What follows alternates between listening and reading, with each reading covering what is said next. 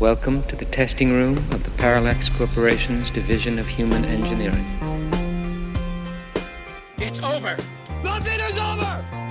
Nothing. You just don't turn it off. 10 guns. I want it tomorrow night. I'll be right there with the money, same place where we were before. Because if you ain't, I'll be looking for you, and I'll find you, too. Welcome into another Prime Cut Shortcut. And here on the Prime Cut podcast, we are discussing films, and we are dedicated to elevating deep cuts, flawed gems, and forgotten masterpieces. And generally what we do with a shortcut is it's something that maybe it's a relevant topic, maybe it's a relevant film that we've both seen, something that we feel like highlights some discussion, but isn't exactly a full episode yet. And that today we're talking about, well, Paul, what are we talking about?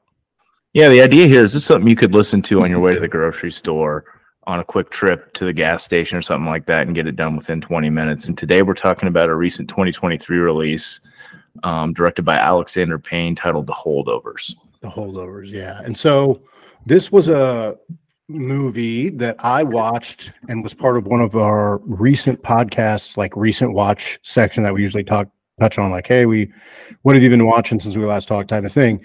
I watched it. I was like, this is a 5-star movie. Paul, this is like exactly what you like. You then watched it and we're like, holy shit, we need to do a shortcut because this movie is great. So first things first, man, I already know how I feel. And we've kind of reserved some interplay discussion about it because we like to do this on the pod. But Holdovers 2023 stars Paul Giamatti. It just came out. I think it's free on Peacock to stream, or you can rent or buy it on Amazon Prime and some of those other streaming options. But what did you what did you think? So this movie is directed by Alexander Payne, who is a director that I'm a big fan of. It was on my list to watch because I've seen every one of his movies. So I was definitely going to watch it. I knew it was good, and I knew it was getting good critical reviews. It's considered a candidate for Oscars. And when you gave the recommendation, like, hey, I really like this movie, knowing that you typically lean, like, this isn't necessarily a standard Joe movie.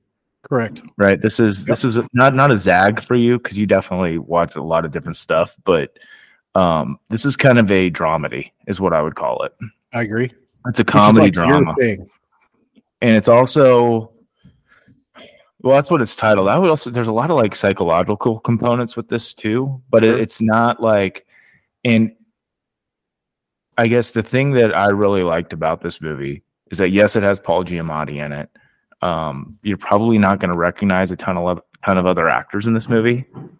I know the other lead is like, it was his first feature film. Yeah. And you're a huge fan of that. Yeah. But the thing that really stands out is just Alexander Payne is a master director. I've liked every one of his movies. I've loved a couple of them. I love Election. I love Sideways. And I love The Holdovers.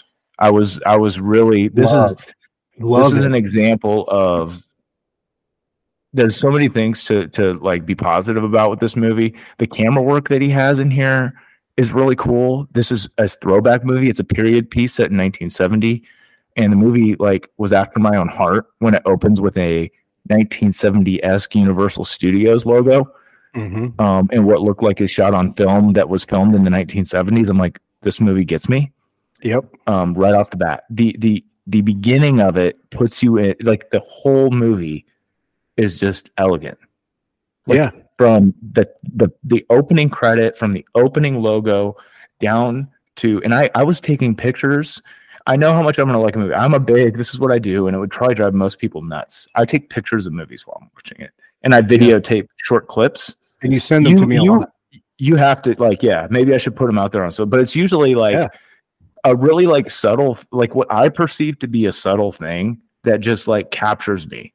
And in this case, there was like on the credits, there was somebody, I don't know if it's Payne or one of his guys, or one of his people, but had like perfectly placed the lettering of a word in the credits below a building that was on the screen at the time as it faded out right before somebody that was walking left or right across the screen almost hit it. And I was like, oh man, I'm gonna love this whole movie. Mm-hmm. Yeah, I mean, there's all that the technical stuff, and then there's the performance stuff to talk about. To me, this is like this will probably go in the rotation of like a holiday movie that I will watch every year.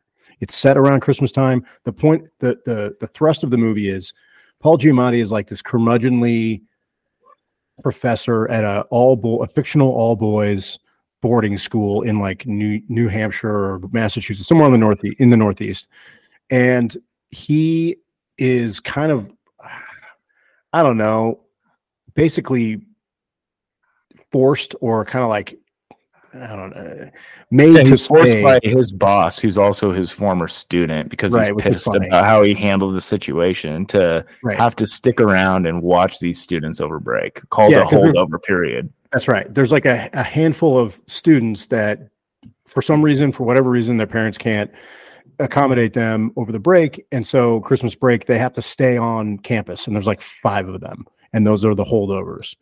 And there's obviously like some comedy here, there's some drama here.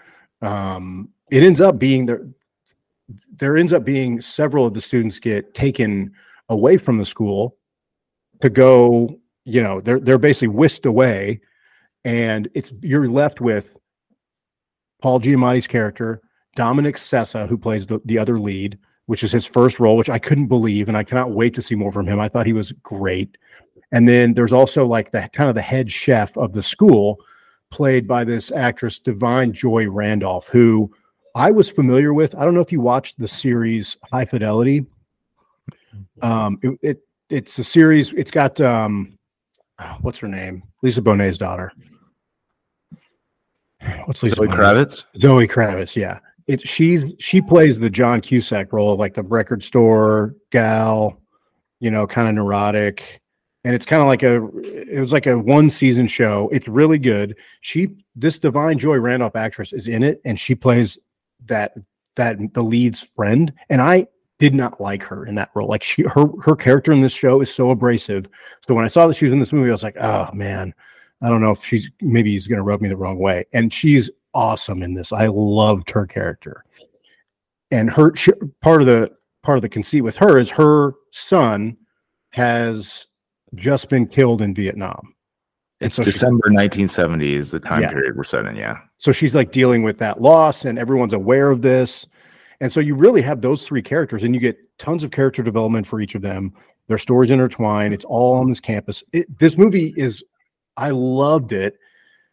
I can see where some people would be like, this is pretty like paint by numbers. Like, I know what's going to happen. It's going to be a nice ending, but there's just more to it there. I think I mentioned this in the recent watches on the last podcast we did. To me, this is like a vibes movie also. Like, I want to be at this location when it's cold and you're wearing a sweater and the wood paneling of the library and it just looks like a cool place. And this is a very holiday feel to me. And I'm in on this, man. I loved this movie. I thought it was great. It's streaming, like we said, streaming on Peacock. Go out and watch it. I can't imagine anyone being like, this wasn't that good. Well, that's what I was going to say, is like, it's not, I don't really know what you want from movies. If you watch a movie like this and you get to the end of it and you were like, that was okay. I was listening to Mark Maron's interview with Paul Giamatti, kind of in press coverage for this. And one of the things that Mark Maron was critical about is, you mentioned the students being whisked away. And basically this is a New England boarding school. These are mostly like upper class type kids. Yeah, rich kids. And one of the parents agrees to fly the boys that are there to a ski resort to ski for a couple days, since they're stuck in the school, if their parents will agree to it. And Maron's criticism was like, come on, somebody's going to fly a helicopter there. And then I was just like, I couldn't have thought any lesser of his critique of the movie. I was like, that's what you took away. That's your nitpick for the movie. Right. And Paul Giamatti's response was, I guess I really didn't think it was that big a deal, honestly, but who am I? And he's a great interview, by the way. It's a recent episode. Yeah, it's really good. But for me, like, that highlights to the point, like, I don't really know how to pick out a flaw in this movie. I agree. It's 5 stars for me. And here's the thing that really stands out. A couple of things, like the camera works great, and that's good. But also, he resists the temptation to use any cliche heartstring triggers. Yeah. And he almost like subverts it. So Paul Giamatti's character obviously plays this curmudgeonly guy. And when he's interacting, he's hilarious, by the way. Yeah. And he'll like try to grab the character that's played by Divine Joy Randolph's hand. And she's like, ew. And he's like, oh, sorry, my hand's sweaty. It's like every moment in its play, it's like that was intended in most movies to be a sentimental moment. Right. Or there's a romantic interest that doesn't come to fruition. It doesn't give you any of the traditional payoffs, and it's even more effective at like drawing you in emotionally. Yeah. And I think like when you get to the end of the movie and you see the ending scene, it's like you want your movie to build towards something, and like the ending of this movie is as good, and I think is like cleverly written, excellently performed as any ending. You know what I mean? Like, I'm not saying it's the best ending ever. Sure. I'm just saying like what this movie is and what like the delivery of that execution. And it just ends on, I don't want to call it a high note, but definitely like the most resonant, the most connected part of the movie. Like I felt like I was there with the characters. Oh yeah. At the end of the movie. And it's just one of those movies that kind of takes you over and you're there with, and you're really rooting for these guys. Yeah, and like they're flawed, but they're horribly flawed, and it's hilarious too. And all three of them have something broken with them that they're trying to work on, or they're fixing, or they're thinking about, or they're kind of carrying around this burden. All three of them, and those things come up, and they're intertwined with their relationship with each other, and they kind of work through them as they go throughout the movie. And it's just, this is like the magic is too like. Sorry, go ahead. Well, I'm just going to reiterate. This is going to be like a holiday movie for me for a long time. I think it's really good. Yeah, I mean, but the magic is like the way that he draws you in is just completely like these three characters also are all like there's something like redeeming about them and something that you love about them, even though they're like really kind of like not nice people. And how they treat, but then when you see them at their truest self, there's something so endearing about the character and the time and care that went into this. Alexander Payne doesn't do a ton of movies. There's a ton of detail in this. You can tell it was incredibly well thought out, well written. There's some amazing scenes. I was crying laughing at a couple scenes in here that I'm not going to spoil because I've died. You don't even see him coming, and you are just.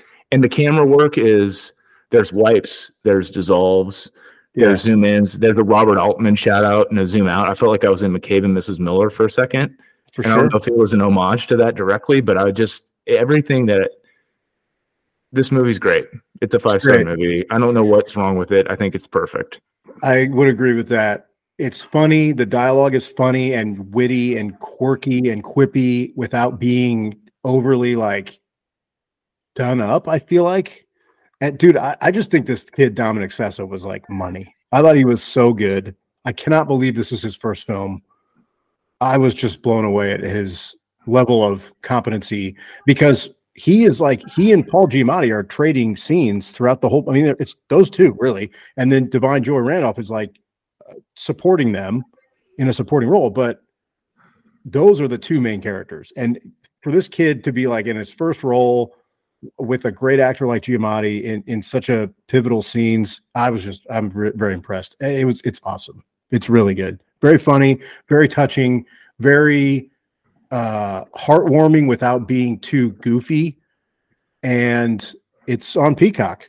So there's no reason for you not to sign up for Peacock. Look, go sign up for Peacock for the 7-day free trial and watch the Holdovers and then cancel it. And if you liked it, go buy it because it's great.